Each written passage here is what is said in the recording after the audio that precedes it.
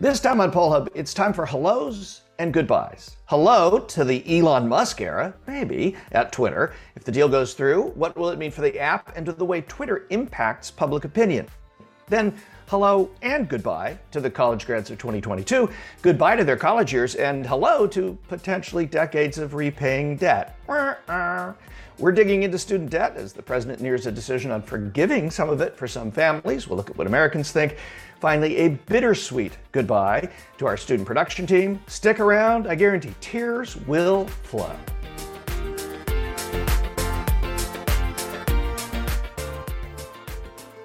And hi everybody, welcome to Poll Hub. I'm JD Dapper. I'm Barbara Carvalho, and I'm back. Yay! And I'm Lee Merigoff, and I haven't gone anywhere. Yeah, well, we'll talk about that. Elon Musk is buying Twitter, may be buying Twitter. The deal still may not go through. There's a lot of questions on the financial side about that. But we're interested in the Twitter side of things insofar as it affects public opinion. And there is research, we're going to talk about it, that does show that Twitter actually has an impact on public opinion. So what Elon Musk might want to do with Twitter, should he buy it, should he get it, actually has an impact on public opinion. So let's set the table real quick. He wants to buy it for $44 billion. The deal's been accepted, but there's some contingencies about financing. We'll see if it happens. But let's say it does. He has said that he wants the platform to be more open, more free speech. This week, he said, for instance, I think Donald Trump should come back. I don't think he should have been banned. And that's at least one definition of free speech that he has for more free speech on Twitter. But we have asked Americans, other people have asked Americans about this. For example, in an April Axios Ipsos poll just last month, 73% of Americans support removing posts that have false information. 83% support removing posts that promote violence against certain groups. So let's put it to the group here. What is free speech? What is Elon Musk's free speech? And where do Americans, settle on this question of his definition of free speech, maybe versus theirs? I don't think we're going to settle what free speech is in the United States. This has been an age-old question, and I think the constitutional right to free speech has been the subject of many court cases, many debates. This is just the latest, and I think what's interesting is I think it's expected to have this debate for social media, because we have had that for every other form of media as our ability to communicate has evolved. So this is not something new, and I think it is something that is very good to be debating.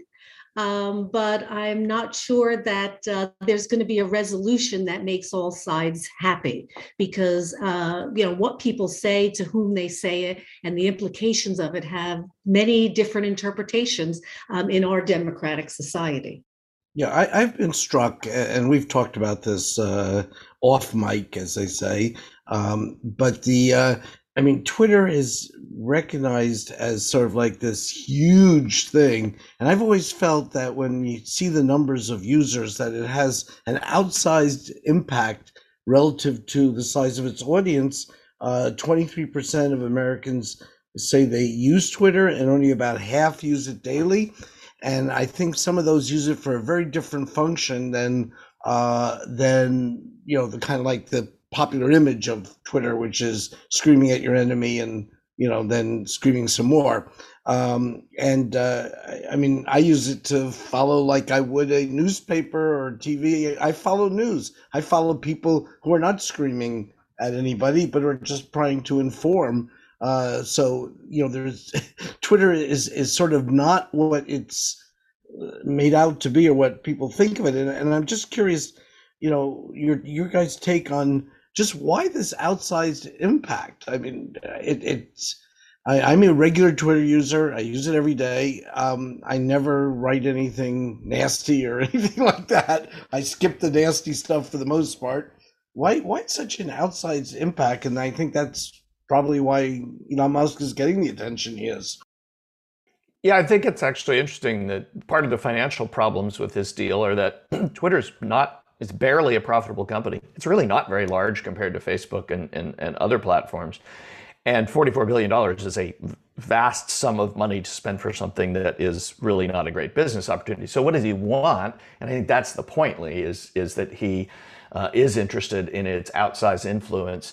I think the answer to your question is the same reason that we both use Twitter, is that we both use it as a news feed, and we are part of the Twitterati or the Twitterverse, which is a smaller group of people than I think most people think, but very influential. And I count you among the very influential. Well, thank you, Jay. And I count you as well. Well, thank you. But I think it's very influential. The people who are on it are the people who are then on cable news, who are then writing the pieces, who are then in the blogs or in podcasts or whatever. The media is on Twitter. The media, the people in the media that we all see or hear in one way or another, no matter how you consume media, whether it's Fox News or whether it's a podcast or whether it's MSNBC, whether it's a newspaper.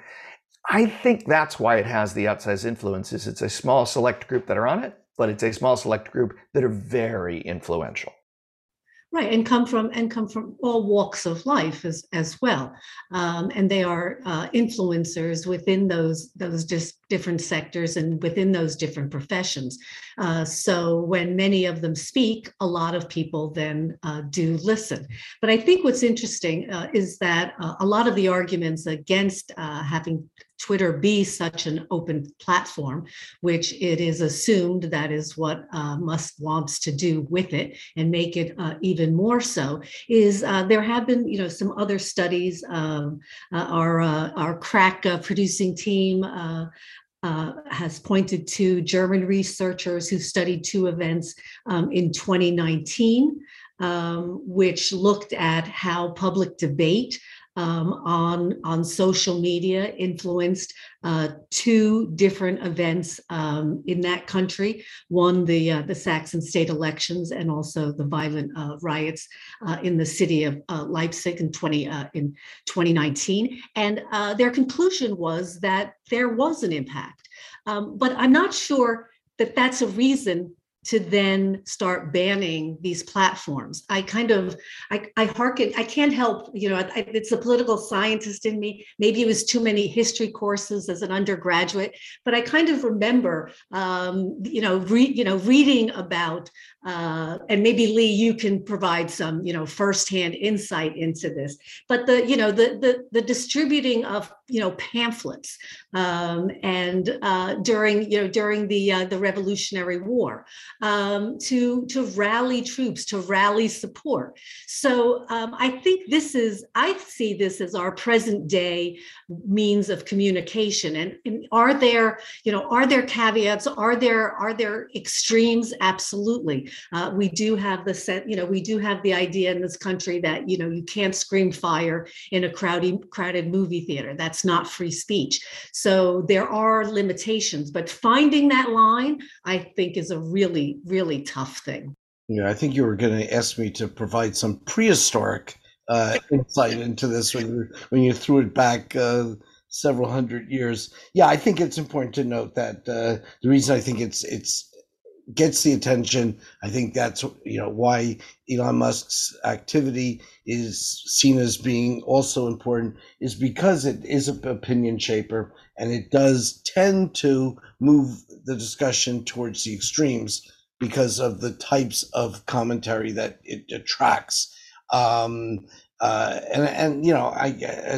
we've indicated, that isn't necessarily its only use, but it has become certainly one of the reasons it attracts the kind of attention that it does. And I think it's, if you want to follow interesting people who have interesting things to say, Twitter can be that vehicle also. If you want to be screaming and angry, well, there you go. You can use that as well. So.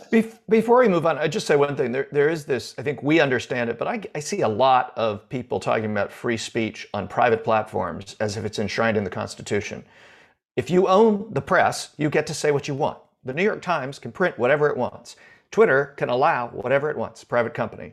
And so I do think there's a really important distinction there, that if Elon Musk wants to open it up to anybody, he can do that. If he wants to shut it down to anybody but exactly the people he wants to allow on there, that's fine.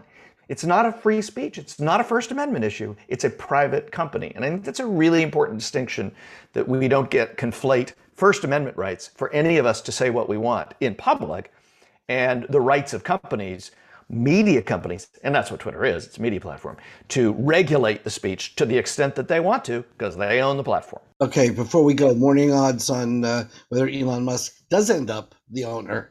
I think it's under 50%. Yes, I think it's under 30%. Barb? Yeah, I don't think it's happening. But then again, I didn't bet on the Kentucky Derby.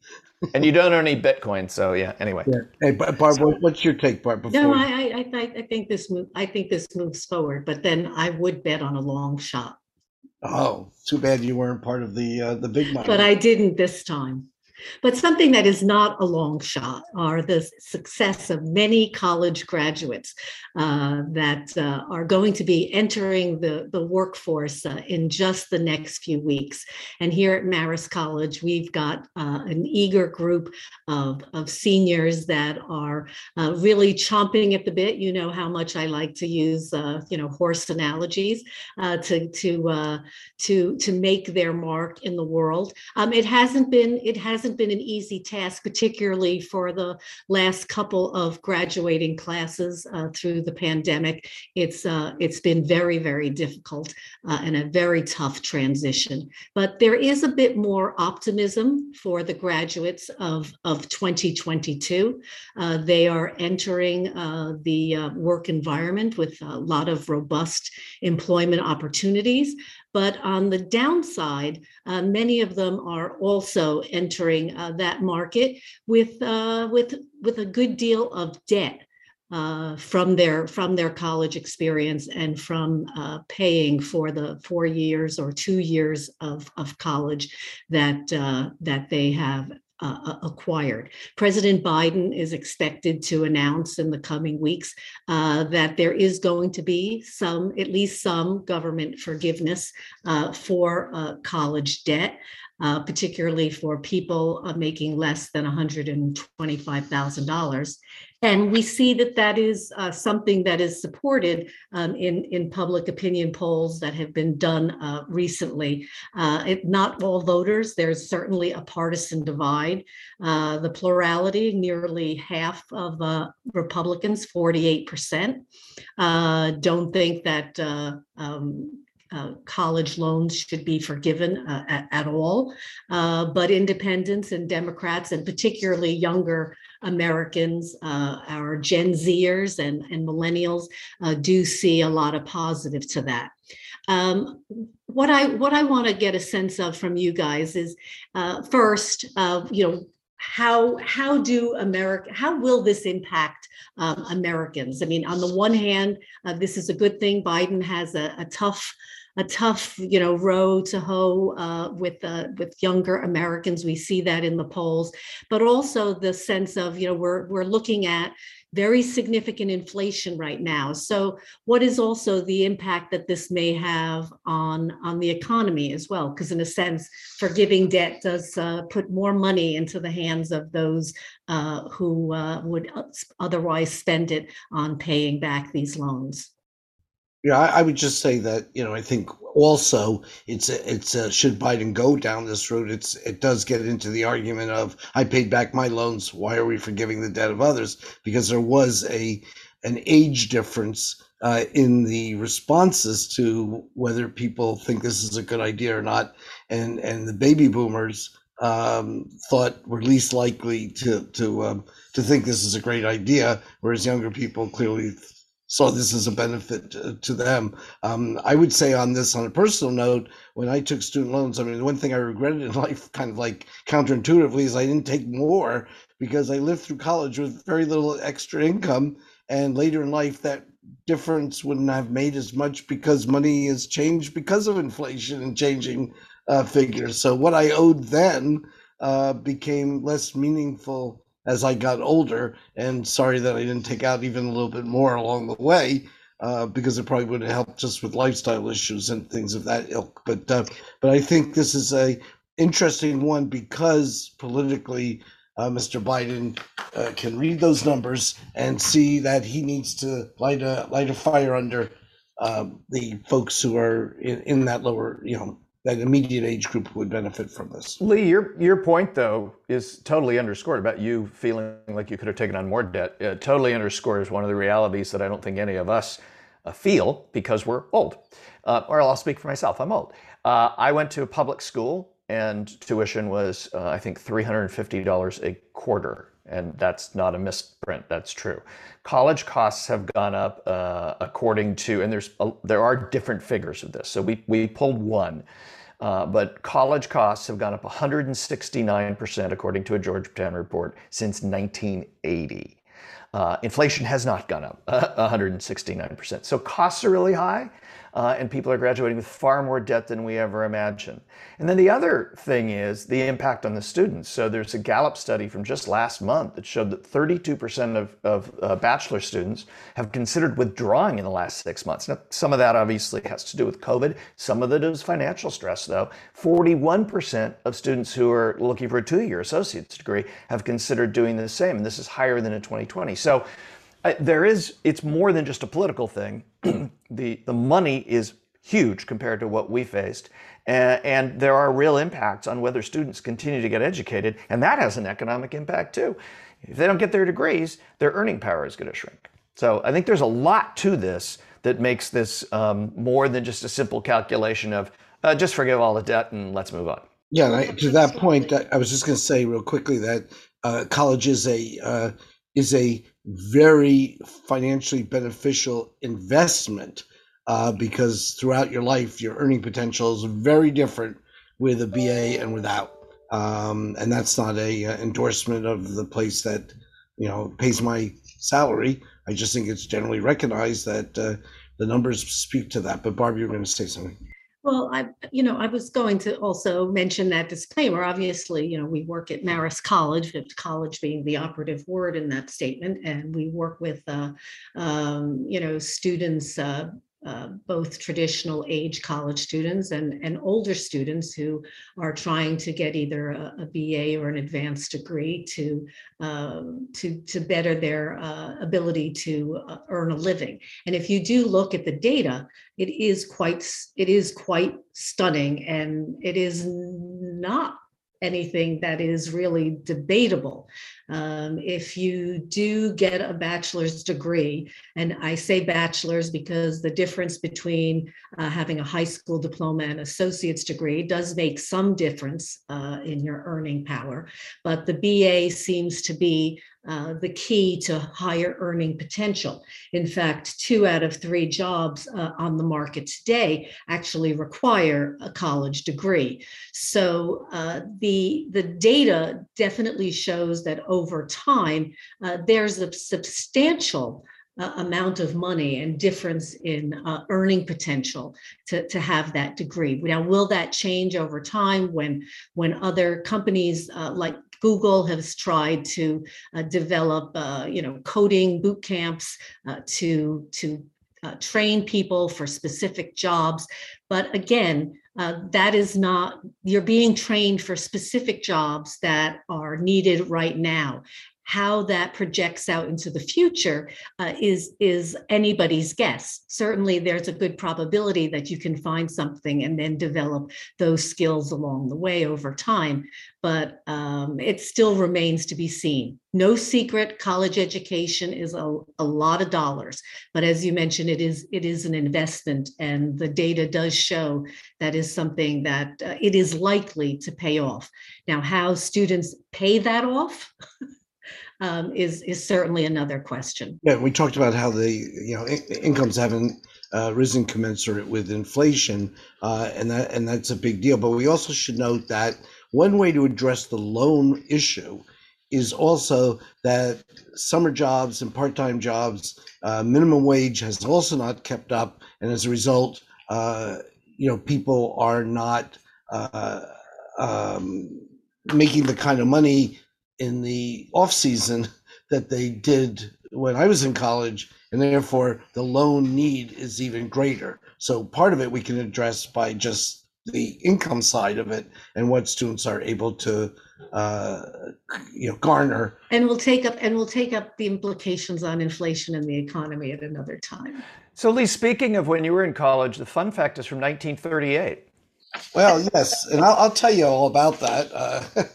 Well, it's a quick. We're going to do a very quick fun fact today because we have much more sentimentality to go, as you indicated. Yes, Yes. bestow on your Um, audience. but yeah, it helps if I turn to the right page of my notes. But in 1938, as you correctly identified, a study that's provided to us, as always, by the Roper Center Archives at Cornell University, which do you think has a better chance of earning a living today, 1938?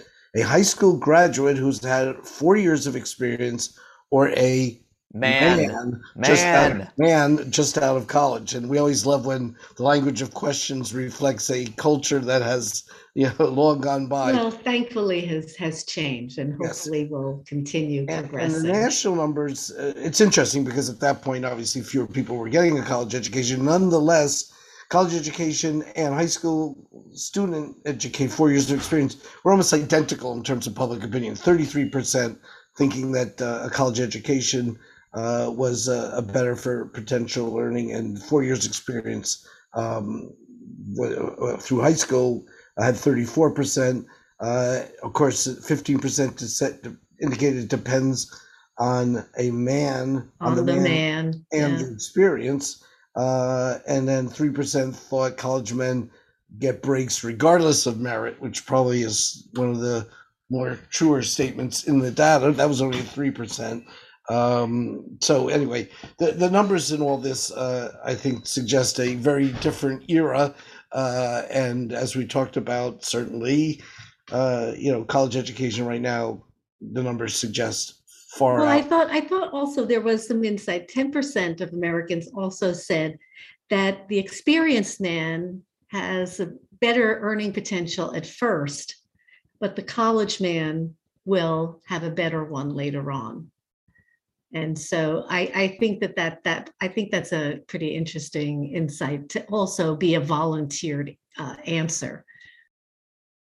So this was from 1930, and as you point out, Lee, there were lots of questions about men. The majority of college graduates today are women, two of whom have been helping to produce this podcast, or in some cases, actually just producing the podcast. We show up and talk for the better part of 2 years in the case of Ashley, and Athen's been with us a year. Both are leaving. Now, Athen, I will say, is coming back. She's disappearing for a year to do other stuff, including visit another country and study and all of that kind of stuff. So she'll be back in January. But Ashley, it's your swan song. This is your last podcast. How does it feel? It's really sad. I've always enjoyed doing the podcasts. I mean, one of the first conversations I really had with Mary about Mayor's poll stuff was like the podcast. So it's been really the segment is over, by the way. The fun fact is over. But that was your timer. This is how she does things. Yeah. The production function got interrupted by the bell. I think that's great. But I've really enjoyed it. It's been really interesting to kind of see the whole production side of it, be a part of it, and also like learn a lot about topics that are just really in the news when so much is oriented around like political theory for me and international relations. So it's really been so much fun to produce all of this. It's very sad. Yes, and we very much appreciate all your hard work, and it was wonderful to have you also on the podcast. I was not part of that one, but to have you actually interview someone who you had studied, so that was a pretty cool opportunity, and you did a great job. Thank you. That was so cool to actually like see the connection get made, and I was pulling up my notes from class, and it was just a really cool experience to kind of see everything kind of come together. But I want to point out though that your career goals don't necessarily take this specific skill and apply it.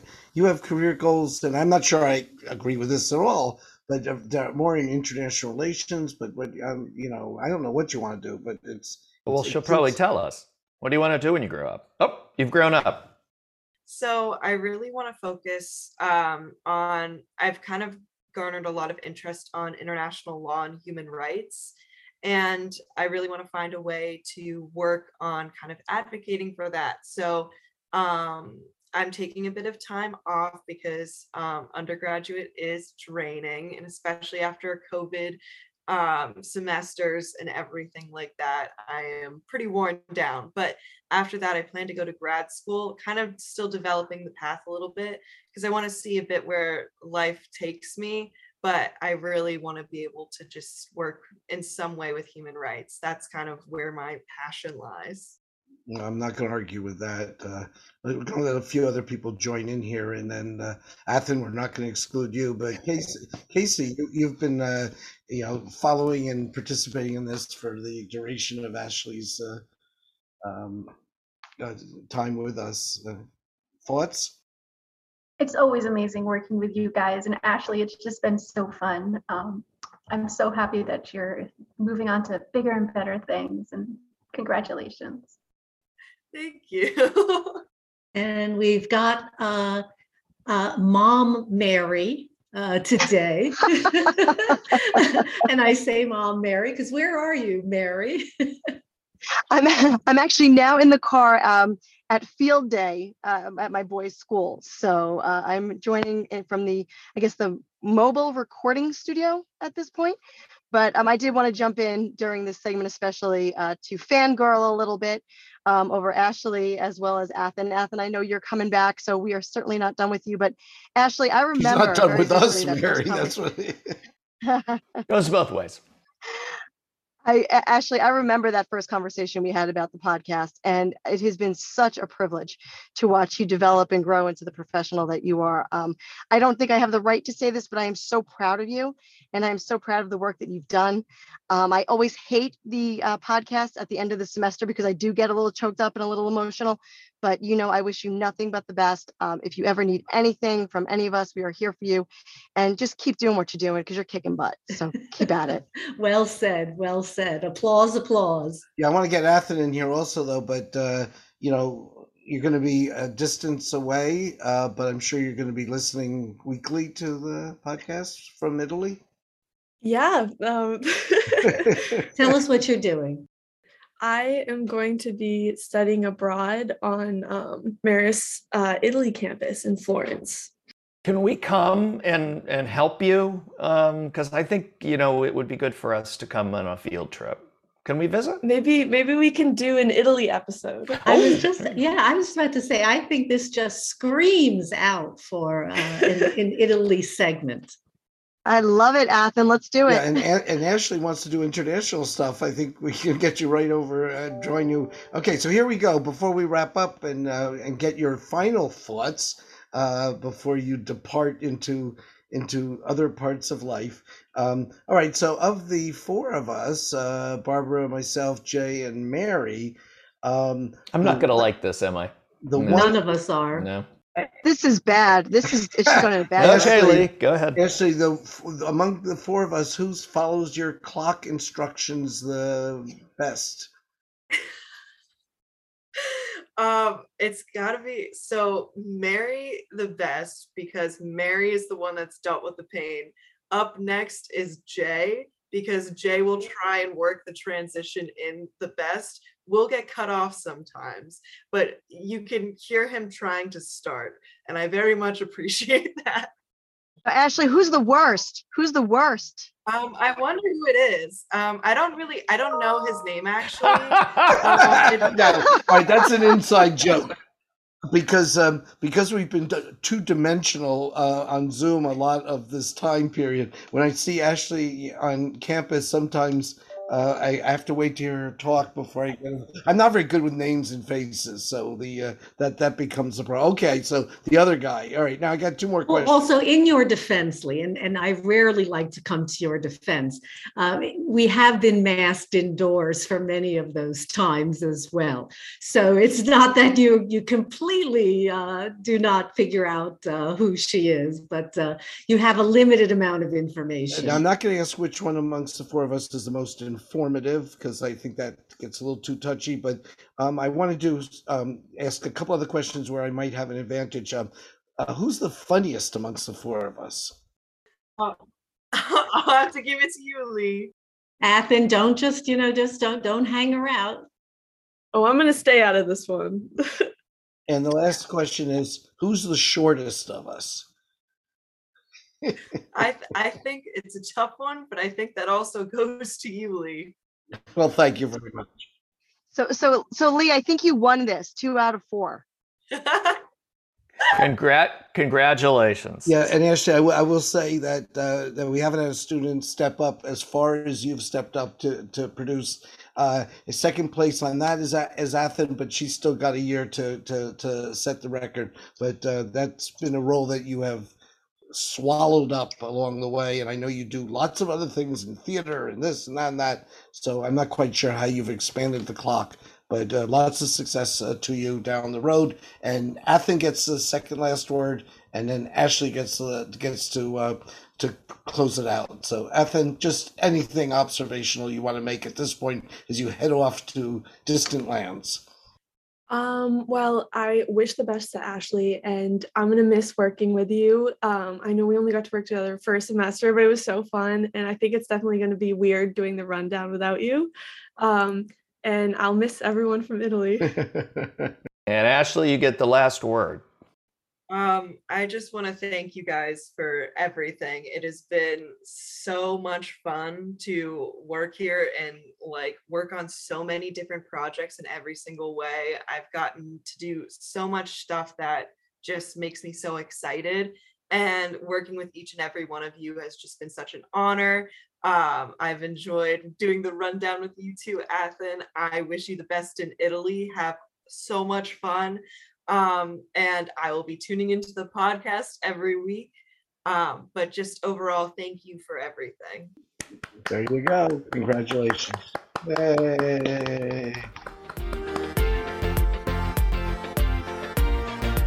That'll do it for Poll Hub this week. Poll Hub is a production of the Marist Poll at Marist College in Poughkeepsie, New York. Mary Griffith is our executive producer. Casey Schaff is our production supervisor. The Poll Hub team includes Ashley Marcinek, Athen Hollis, and Emily Fry. If you enjoy Poll Hub, please consider leaving a review. Positive reviews help other listeners like you find us. If you'd like to learn more about polling and survey science, check out the Marist Poll Academy, our free online learning portal. If you have questions for us, tweet them directly to @MaristPoll. Remember, you can always tell your smart speaker to play Poll Hub, and with any luck, it'll cooperate. Finally, wherever you listen to Poll Hub, there is a subscribe button. Click it, and the latest episode will be ready for you in your podcasting app as soon as it's released. We'll see you next time.